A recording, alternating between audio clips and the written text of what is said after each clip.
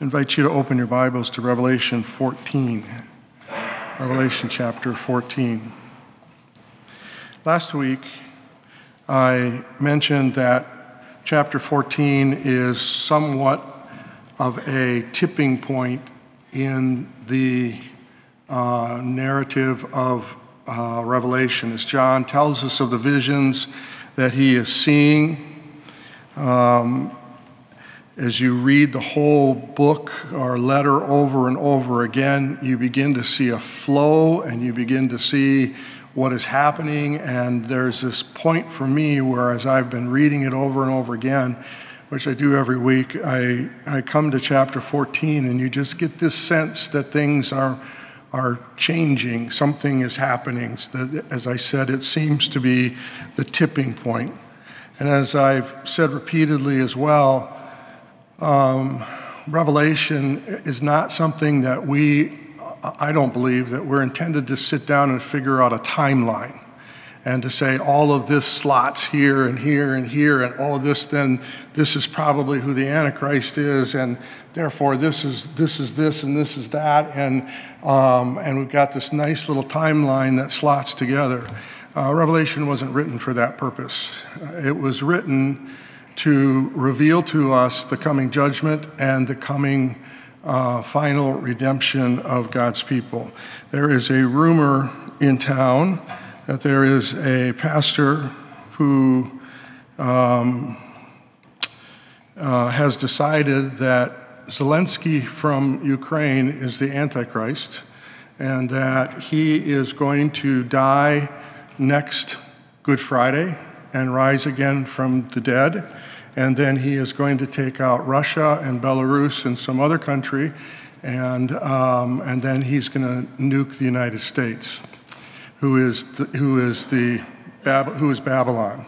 And so he is encouraging his congregation to move to Costa Rica, and has given them a list of things that they need to be doing right now to get ready for that move.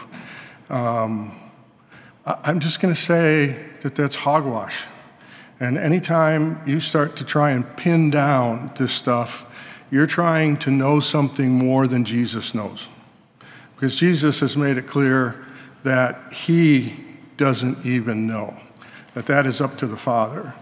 And I think when the omniscient one says, I don't know, we shouldn't suppose that we know something that he doesn't know.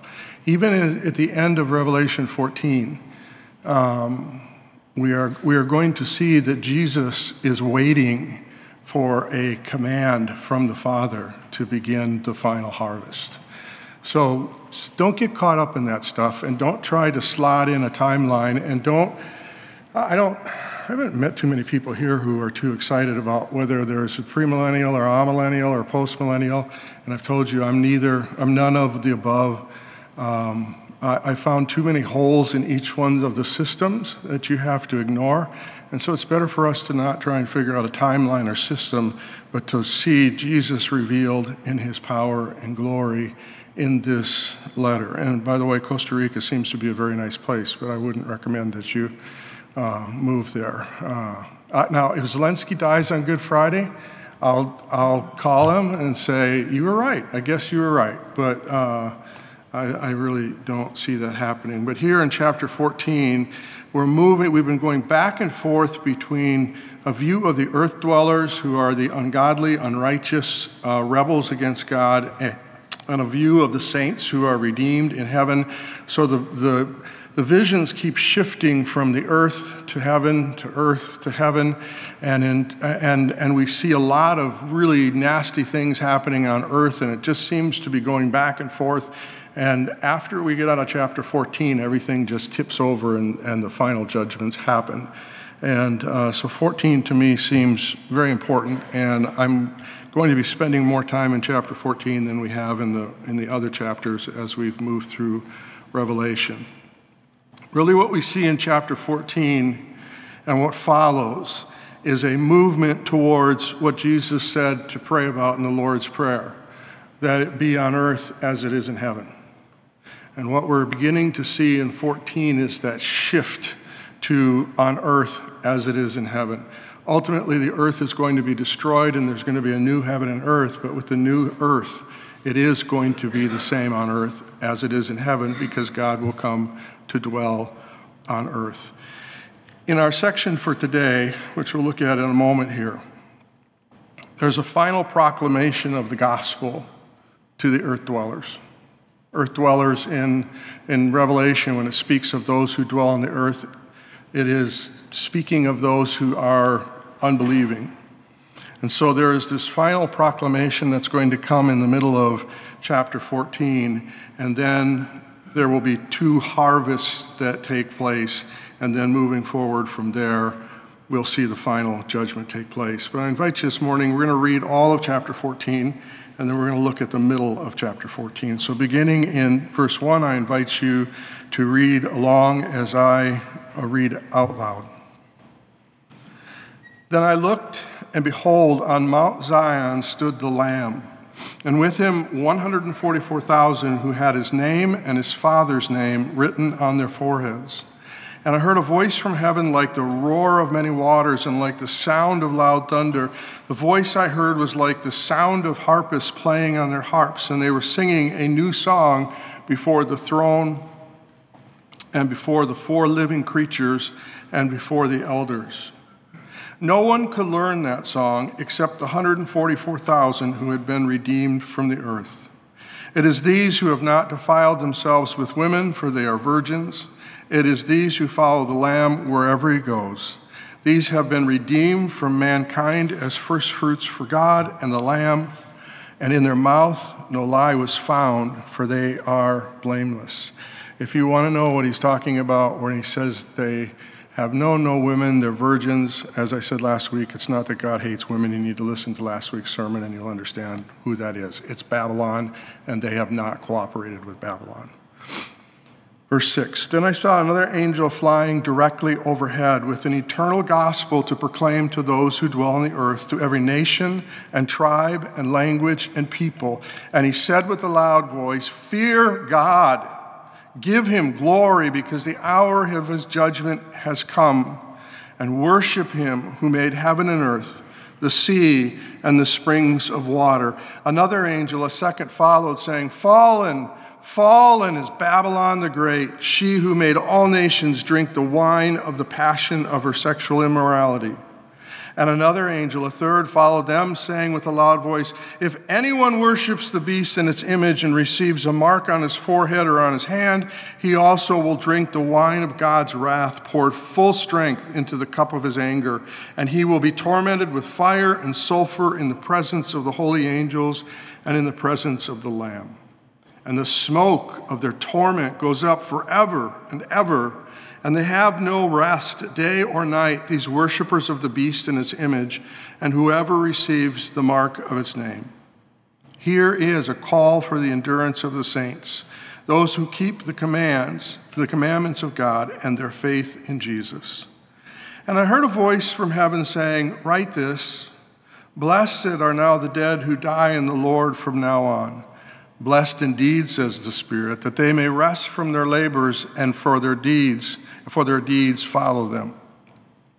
Then I looked, and behold, a white cloud, and seated on the cloud one like a son of man, with a golden crown on his head, and a sharp sickle in his hand. And another angel came out of the temple, calling with a loud voice to him who sat on the cloud, put in your sickle and reap, for the hour to reap has come, for the harvest of the earth is fully ripe. So he who sat on the clouds swung his sickle across the earth, and the earth was reaped. Then another angel came out of the temple in heaven, and he too had a sharp sickle. And another angel came out from the altar, the angel who has authority over the fire, and he called with a loud voice to the one who had the sharp sickle, put in your sickle and gather the clusters from the vine of the earth, for its grapes are ripe.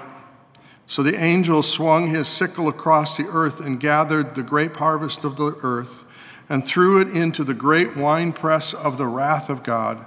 And the winepress was trodden outside the city, and blood flowed from the winepress as high as a horse's bridle for 1,600 stadia, or 200 miles. Whoever is wise, let him attend to these things. let us consider the steadfast love of the Lord. I had thought about the harvest picture at the end of including that today and just decided there's too much there, and we'll leave that for next week, Lord willing. Hopefully Jesus comes back in the meantime, and I don't have to put together another message, and you don't have to sit through me for another week. But if not, we'll look at that passage next week. This chapter opened with the vision of Jesus, who is the conquering Lamb. And as we go through Revelation, as I said last week, that is the predominant picture of Jesus as the Lamb. I mentioned that I was captivated by the idea that the name that is on our forehead is the name of the Lamb, where I expected it to say the name of Jesus or the name of Jesus Christ. But instead it says the name of the Lamb. And that just kind of caught my attention. And then I started thinking, well, where is he called Jesus and where is he called a Lamb? And that was when I found that only 3 times in Revelation is he called Jesus. In the first chapter and then twice in the last chapter. In between, he has some other names or titles that are given to him, but 18 times in Revelation, he's called the Lamb. And most of the time, he's seen in a conquering or victorious position as the Lamb. And so it opens with this vision of Jesus, who is the conquering Lamb, standing on Mount Zion, the city of our God and of our King, with his redeemed people. And his people are seen joyfully praising the Lamb, singing a new song, which is the song of the redeemed, as the angels listen. I've just been thinking about that for the last couple weeks of this moment where we've seen angels singing, and now in this picture, the angels are quiet. The millions of angels are quiet, listening to the redeemed sing the new song of redemption. And then suddenly the vision changes for John. Again, as I've said before, it's kind of like somebody has a TV remote and John's watching something and the person presses the remote and now there's something else for him to see. So these visions are happening, and they're not happening in the order of how they happen. They're happening in the order of what God wants John to see at that moment. And so the channel shifts, so to speak, from the 144,000 with Jesus to the vision of 3 angels that begin to fly over the earth, crying out to the people on the earth.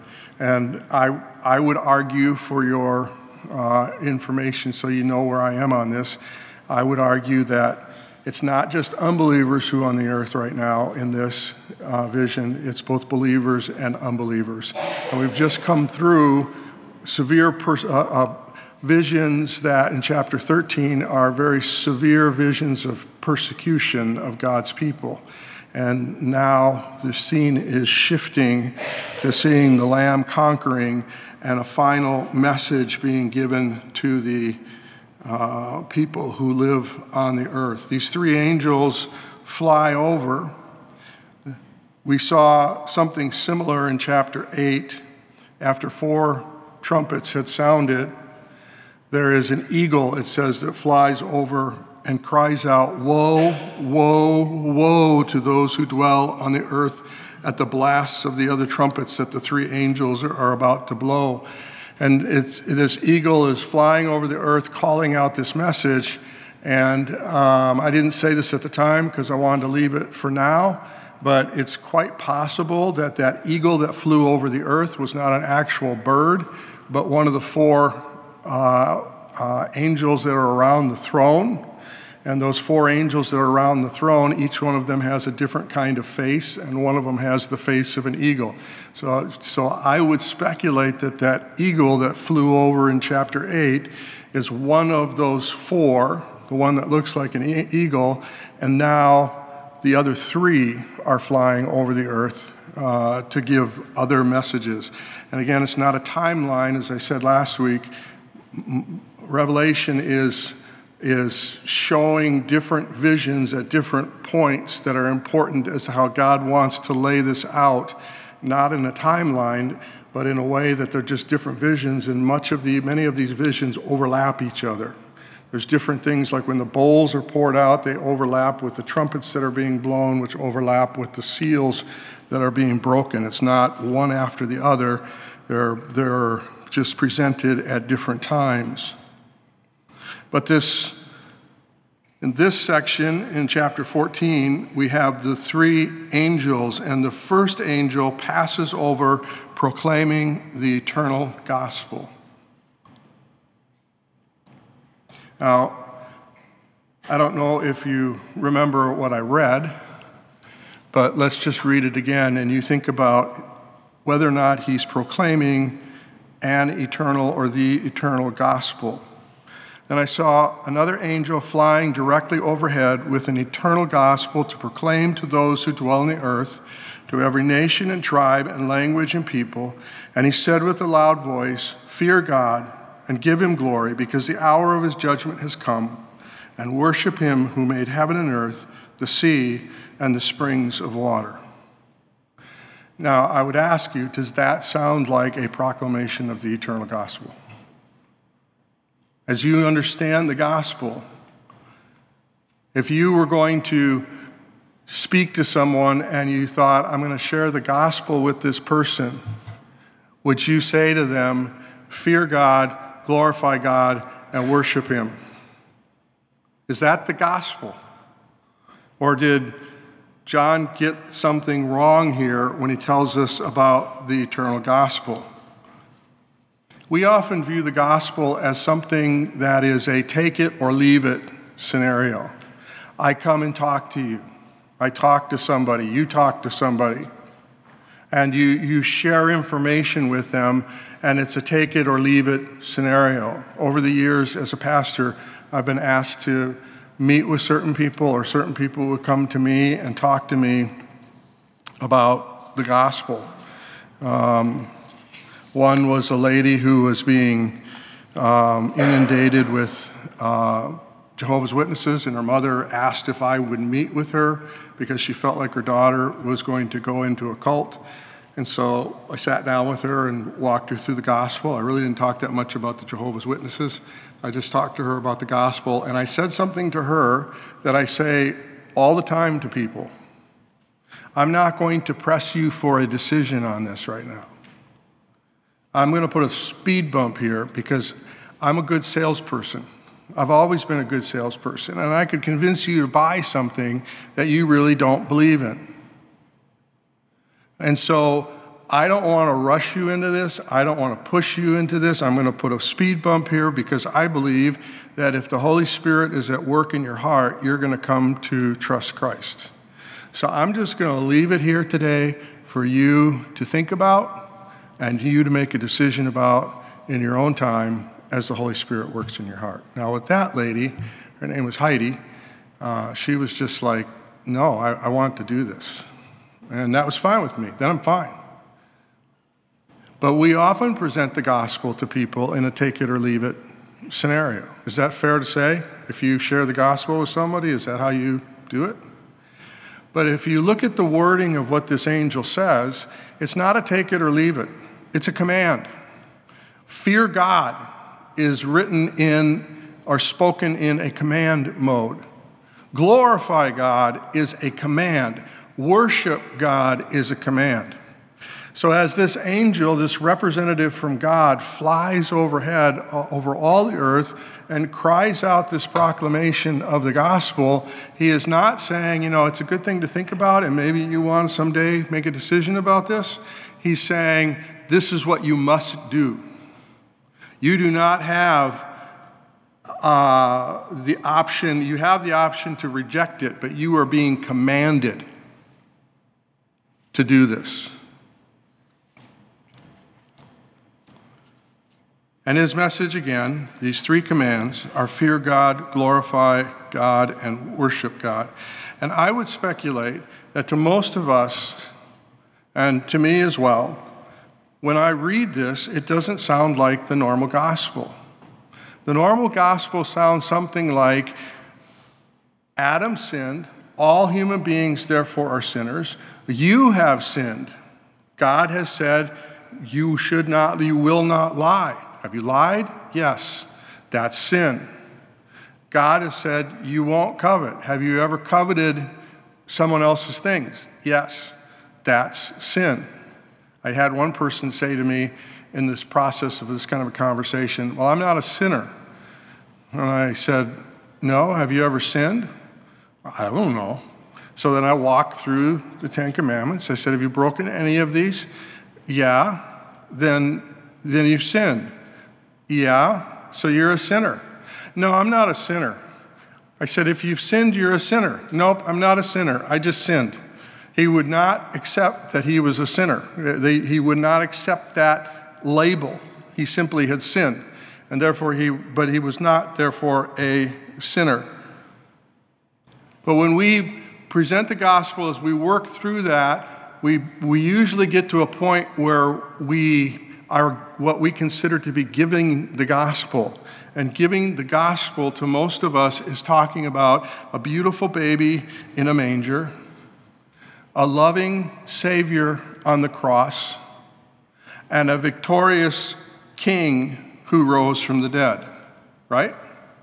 That's the gospel.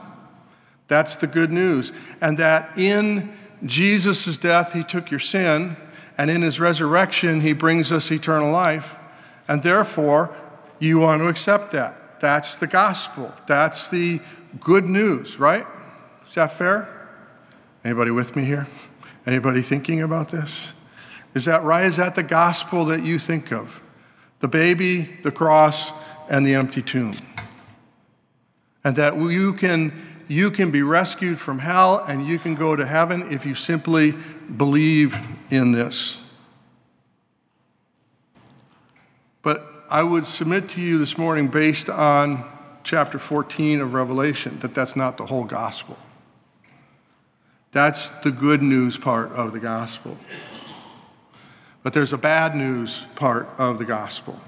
In order for the part of the gospel to be good news, to be important, to be needed, there has to be an understanding of what we would call the bad news of the gospel. I would say that at the heart of the gospel is the reality that humans stand before God in their sinfulness and rebelliousness against God. I don't need the baby. I don't need the cross. I don't need the empty tomb unless it is a solution to a problem. And what this angel is proclaiming is the part of the gospel that establishes the problem. As we read the Bible, it tells us that all of us, every single one of us, are like wandering sheep who have strayed from God's way. You're familiar with that verse. All we like sheep have gone astray. And even worse, we have encouraged other people to go against God. As Paul speaks in Ephesians chapter 2, we have every single one of us, Paul includes himself, we have all followed the prince of the power of the air, Satan. And we have not only followed him, we have advanced his kingdom, according to Ephesians chapter 2. So every single person stands in a place where they don't fear God, they don't worship God, and they don't glorify God. The message of today is not that humans stand sinful before God and have a core problem of rebellion against God, but instead, as I said, we encourage others to go their own way by telling them to be their best self. That's, honestly, for me, that's not a very hopeful statement. If you had known me when I was younger, being my best self was not a very good thing. Even As someone has said, the best of men are still men at best, and I was one of the worst, I would say, in that category. We say to people to be all that you can be, to do what makes you happy, to follow your own truth, to follow your heart. And I hope that when you hear someone say you should follow your heart, that what comes to your mind is that the heart is deceitful above all things and desperately wicked. In other words, to follow your heart is to pursue evil. But the command of this angel is radically different than what we as human beings think or encourage others to do. What this angel is proclaiming is bound up in a heart change that turns from self-reliance and self-fulfillment to a true understanding of God. What this angel proclaims is a heart change that moves us from religious activity or outright rejection of God or just pure apathy towards God to an awe of the person and character of God. When he says fear God, he's not saying be in terror of God. He's saying be in awe of God. I was listening to a podcast this week that Wendy had posted on Facebook. It was an interview with Tim Challies about, was it the 4 books that you should not have in your library at church? And thankfully, we didn't have any of them. When I saw it, she posted it, and I thought, I got to listen to this just to find out if we have any of those 4 books in our library here. We don't. But they were talking, Tim Challies, if you're familiar with him or not, he's a pastor from Canada who has a pretty well followed, that's the word I want, blog in the subculture of evangelical Christianity. He's pretty popular. But he talked about a book called The Shack, and he talked about how it had impacted Christianity and how it's still being sold like hotcakes, and people are still reading it in the churches, and how it made its way into the evangelical church. And it made me think about this passage, because it was already on my mind, and then to hear that the shack diminishes God. It brings God down to the plane of a man, a human being, and makes God seem to think and act and move in ways that human beings move. And a lot of Christians bought into that book and came to conclusions about God that are false. And what this angel proclaims is, be in awe of God. He is transcendent. He is not like you in any way other than he made you in his image, and that image has been marred by sin. Know God, understand how great and amazing and powerful and loving and merciful and kind and holy, and how strong his wrath is against sin, so that as you begin to understand him and learn of him, your heart moves in a way that you begin to be in awe of him. I have long been, now let me qualify what I want to say. I'm going to talk about Tiger Woods. As a human being, he's a mess, just like the rest of us. Sadly for him, his mess got put all over TV. Yours hasn't. But when it comes to golf, I am in awe of Tiger Woods and what he can do with a stupid little golf ball. The way he can hit a shot and make it just curl around in a way that I can't even comprehend to land in a specific spot, and he looks totally out of control when he hit the ball. I am in awe of Michael Jordan as a basketball player. There are individuals that I am in awe of what they have accomplished, but the reality is that they are human beings who are very flawed. And then there's God, who made Tiger Woods. who made Michael Jordan, who made Dick Butkus, who just died this last week. He was a Chicago Bears linebacker. I was a linebacker. I wanted to be Dick Butkus. Mean, hit hard. That was the way I wanted to be, and that's the way I played. He just died. But God made the things that we are often in awe of, and Romans condemns us for worshiping the creation rather than the Creator. And this is a call for us to be in awe of our God and to not just sit back and go, wow, but to glorify Him. To live in a way and to speak of Him in a way and to think of Him in a way that He is highly exalted. Not to diminish Him by using His name as a vulgarity. Not to diminish Him by trying to explain Him in ways that make Him look like a human being and act like a human being. Not to diminish Him by putting Him, as C.S. Lewis said, putting Him in the dock, the court witness box, and making Him answer our questions.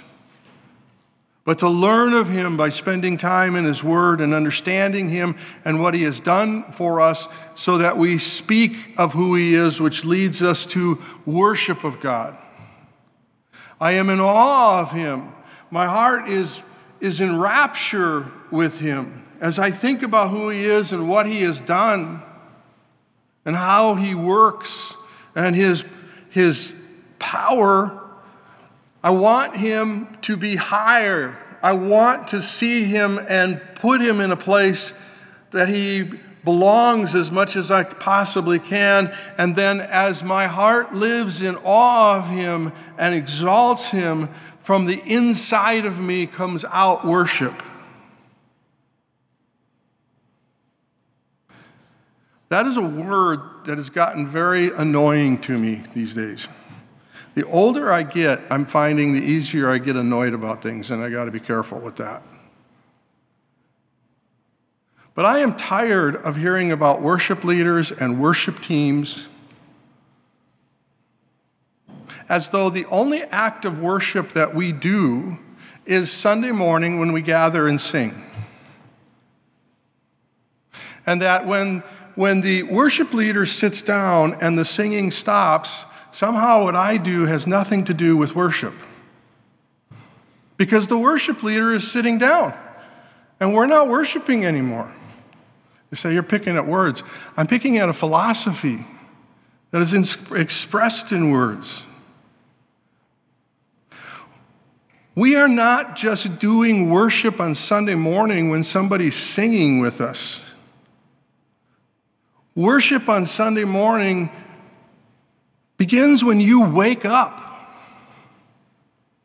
and it ends when you go to sleep. And we just happen to gather in worship, reading God's Word and praying over God's Word. It isn't just that we happen, we choose to do this. But we read God's Word, we pray through God's Word, we sing about God and who He is, and we sing God's Word. We listen to someone talk about God's Word and how it applies to our life and what needs to change in me in relation to who God is. And we go out from here worshiping. Because worship is something that comes from the heart. It's not contrived by a worship leader who says the same thing over and over again until you get some kind of emotional experience, and then you go away and say, oh, that was good worship. Oh, I really worshiped today. That was great. You say, are you talking down all the other churches that use those terms? No, I'm not. I'm talking to Northbrook because this is all I'm responsible for.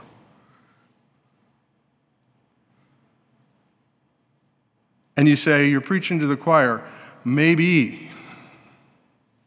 But what does your Sunday afternoon and evening look like? Are you still thinking about God? Are you still inside exalting Him? Is worship still taking place in your life? Because worship is the outflow of what's happening inside of you in relation to your understanding of God.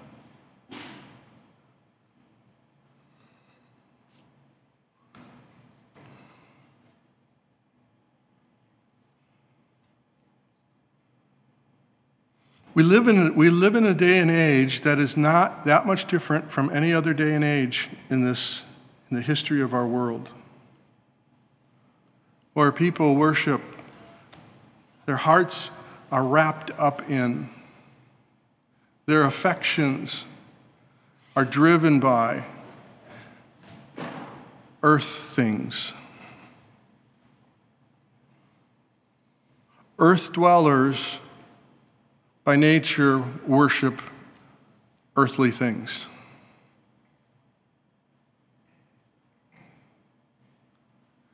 And the angel that flies over is calling to the earth dwellers, and he's calling to the heaven dwellers, one day heaven dwellers, and calling them to be in awe of God,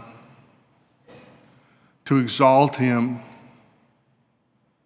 and from the heart worship him.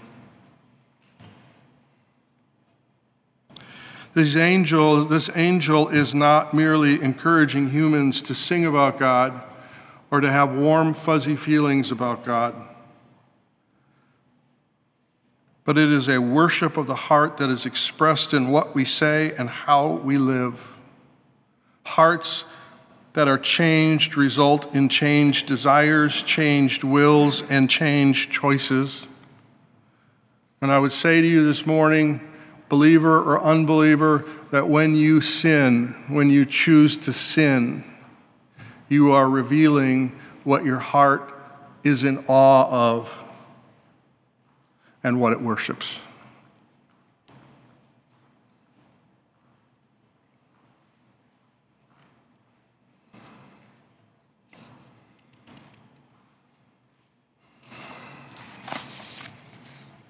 The second angel appears in the sky, announcing the fall of Babylon.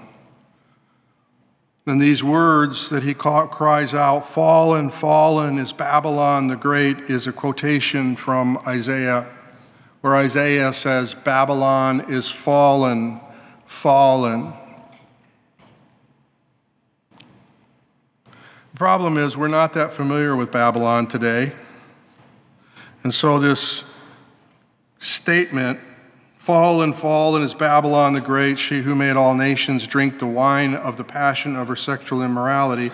The question that comes to my mind, and should come to your mind, I think, is, so what's Babylon? If she's fallen, what's Babylon? And by the way, this is one of those passages that should inform you that things are not going in a nice, neat timeline, because Babylon is fallen already. The proclamation is that Babylon is destroyed. Who is Babylon? When we get to chapter 17 and chapter 18, those two chapters deal specifically with the fall of Babylon, the destruction of Babylon. Actually, an angel comes to John and says, "Let me show you what's happened to Babylon." And he takes John, and there's another vision to see how Babylon has been destroyed. And chapter 17 and 18 deal with that, and there's a celebration that Babylon has been destroyed.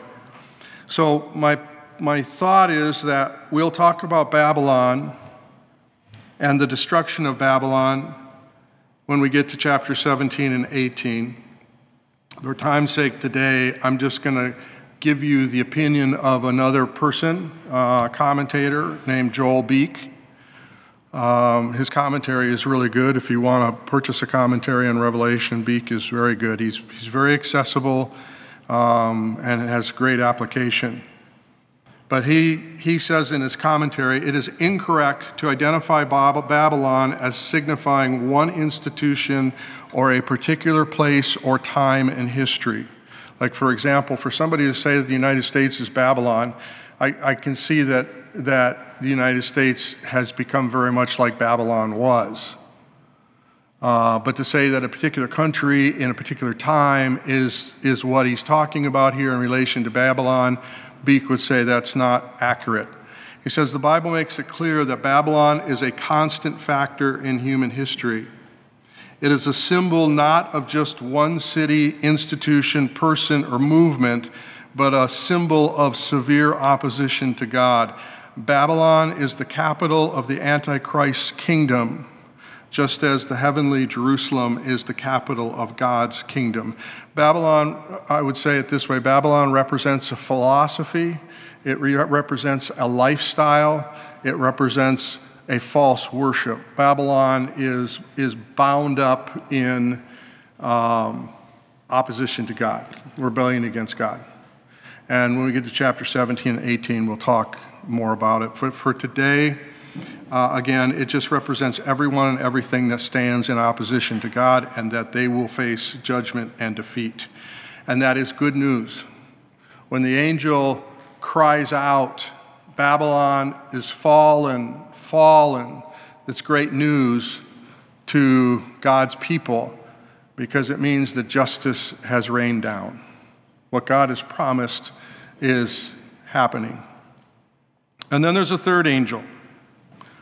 And its message seems to be connected to the first and to the second. The third angel comes with a loud voice saying, if anyone worships the beast in its image and receives a mark on his forehead or on his hand, he also will drink the wine of God's wrath, poured full strength into the cup of his anger, and he will be tormented with fire and sulfur in the presence of the holy angels and in the presence of the Lamb. Later in the chapter, in verse 19, he's going to talk about the winepress of God, and in verse 20, he's going to talk about the blood that flows from the winepress. And that is connected directly to what the third angel has to say. It is the future. What this third angel is proclaiming to the world is the future of all who do not obey the commands of the first angel. And it's the future of all who ally themselves with Babylon, spoken about by the second angel.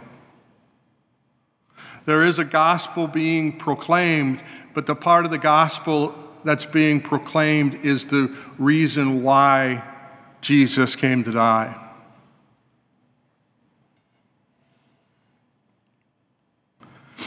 And in this message from the third angel, the dragon, the Antichrist, the beast, Babylon, and all who follow them face a horrible future in the lake of fire. It is a place of torment with fire and sulfur, a place where one burns yet is never consumed, and so therefore the smoke off of the body of the person. It isn't just a spirit that's in the lake of fire. We're told that the bodies are brought back from the grave. They're judged at the great white throne judgment, and then those who are not believers are cast into the lake of fire. And the idea here, the smoke of one's torment goes up forever and ever, is not referring to smoke coming off of whatever is burning the coals or whatever that are there. But the idea of their smoke, the smoke of one's torment, it's their bodies eternally on fire, but never consumed, and the smoke rising. Now, I know that there are some very important people who dismiss hell today. They say it's not real, it's just a threat, it's actually annihilation. They find all kinds of mental gymnastics and interpretational gymnastics to get around it and try to explain it away. And in the end, they make Jesus a liar or very confused. The Bible is very, very, very clear that hell and the lake of fire are a very real place, and that those who reject Christ will forever be tormented in that lake of fire. It is a place of eternal inner chaos. That word, there's no rest, is not that they never get a chance to sleep, but rather that there is just massive anxiety, inner chaos that is there forever. If you've ever had a moment of anxiety and you feel that sense of pressing in on you and like you can't get air, just put that on steroids forever. Inwardly and outwardly, it is a place of eternal burning. It is a place where anxiety has no restraint or end. And as you read this, some might object, well, that's not very pleasant. And I thought the gospel was good news. Some might object because they've heard that God is merciful, loving, and takes no pleasure in the death of the wicked. That is true. He is merciful, he is loving, and when the wicked die, he does not sit back and smile. But the question is raised, how could that kind of God send someone to eternal torment? And I would remind you that that kind of God demonstrated the greatest level of mercy and love to humanity when he sent his only Son to die in the place of sinners who didn't want him. If you are ever going to question the mercy of God, the answer to your questions about the mercy of God are answered at the cross. If you ever have a question about the love of God, you remember how Jesus in love spread his hands and was nailed to the cross. For God so loved the world that he gave his one and only Son, that whoever believes in him should not perish but have everlasting life. It is not a question, when it comes to judgment, it is not a question of the mercy and love of God. It is the reality of consequences for choices made and consequences for the rejection of the offer God has made, and ultimately a rejection of God himself.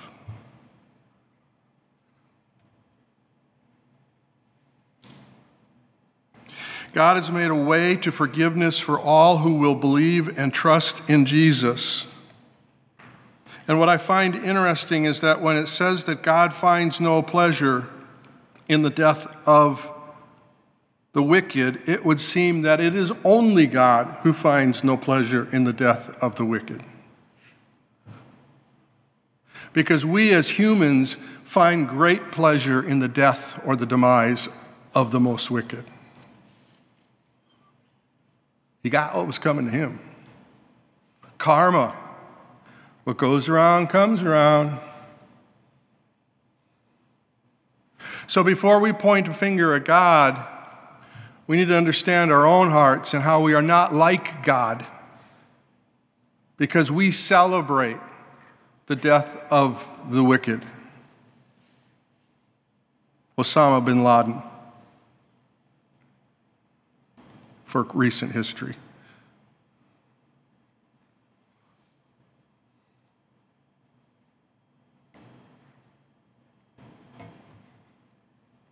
I want to ask you a very personal, pointed question in light of the proclamation of the three angels. Are you a follower of the dragon? According to Jesus, there are those whose father is the devil and who are of the brood or family of serpents. And he spoke those words to very religious people. People who were probably were more religious and more moral than most of us. These very moral people, who we call Pharisees, and we think very low of them, these very moral people were held in the highest of esteem by all the people around them. They were the Michael Jordans and the Tiger Woods of the spiritual world. And Jesus called them children of the devil and a brood of vipers. These very moral people eventually killed Jesus because they rejected his claims that he was the promised one whose blood would bring forgiveness of sinners. And I would say this to you this morning, that if you believe that God accepts you because of your good works, there's a very good chance that you're a follower of the devil. And I would say to you this morning that if you are a believer who believes that God likes you better or shows you favor because you read your Bible this morning or whatever, your heart is believing what the devil, the serpent, the dragon, wants you to believe about God. You're thinking like the dragon. If you this morning think that if you do something good, God will do something good back to you, you have swallowed wholesale the dragon's bill of goods. The reality is that this God whom we are to be in awe of and to exalt and to worship, out of his love and mercy, saves people, gives them the righteousness of Christ, fills them with the Holy Spirit, and welcomes them into his presence because of the obedience of Christ that's been credited to you. All your works as an unbeliever are filthy rags, and all your works as a believer that are good are because of the Holy Spirit's work in you. When we stand before God, I have said many times, there is a pastor who's now chancellor of a seminary, Ligon Duncan. I have said many times that because of how God used him in my life and he used Terry in my life in 2012, that any fruit of my ministry for the future should go to Terry and Ligon Duncan. But I also recognize that any fruit from my ministry or life at all is because of the Holy Spirit and God's good, gracious work in me, not because of any abilities that I have.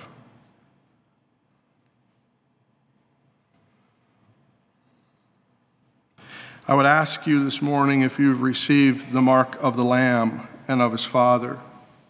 Do you stand before God accepted because of the good works of Jesus or your own good works? And I want to say, as I close this morning, that I have no desire to create doubt in anyone who is trusting only in Jesus' sacrifice for forgiveness, sin, and the favor of God.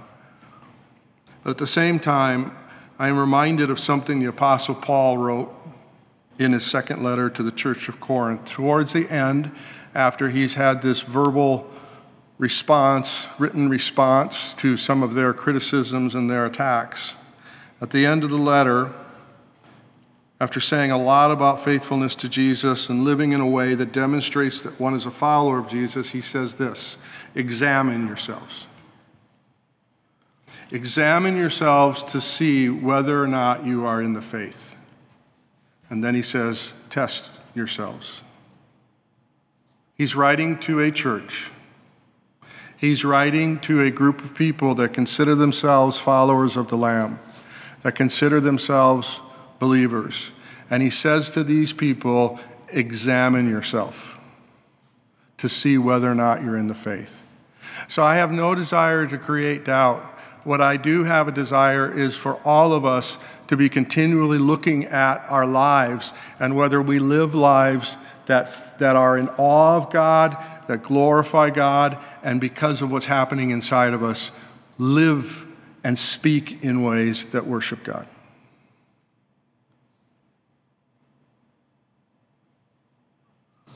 I would encourage each of us to evaluate whether we are becoming more like Jesus, whether the fruit of the Spirit is increasing in our lives, because it's extremely important for us to know whether we are simply religious practitioners or true disciples of Jesus. Let's pray. Father, I thank you for the abundance of your love.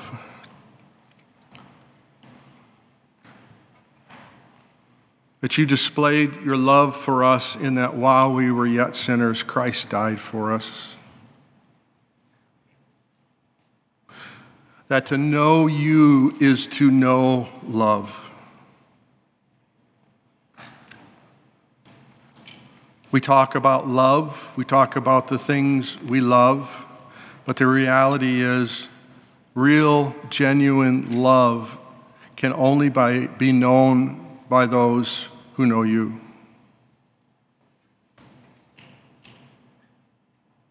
And Father, again, I am reminded of John's statement in his first letter. Look at how amazing it is that God has lavished his love on us and that we should be called the sons and daughters of God. Father, help us to grow in our understanding of who you are, not only in your love and your mercy, but in your righteousness and in your wrath. Help us to understand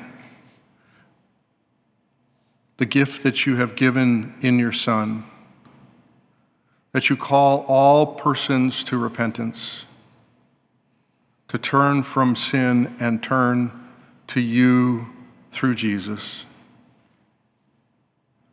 And Father, as we come to affirm that we are your children, help us to grow in awe of what you've done for us. Help us to grow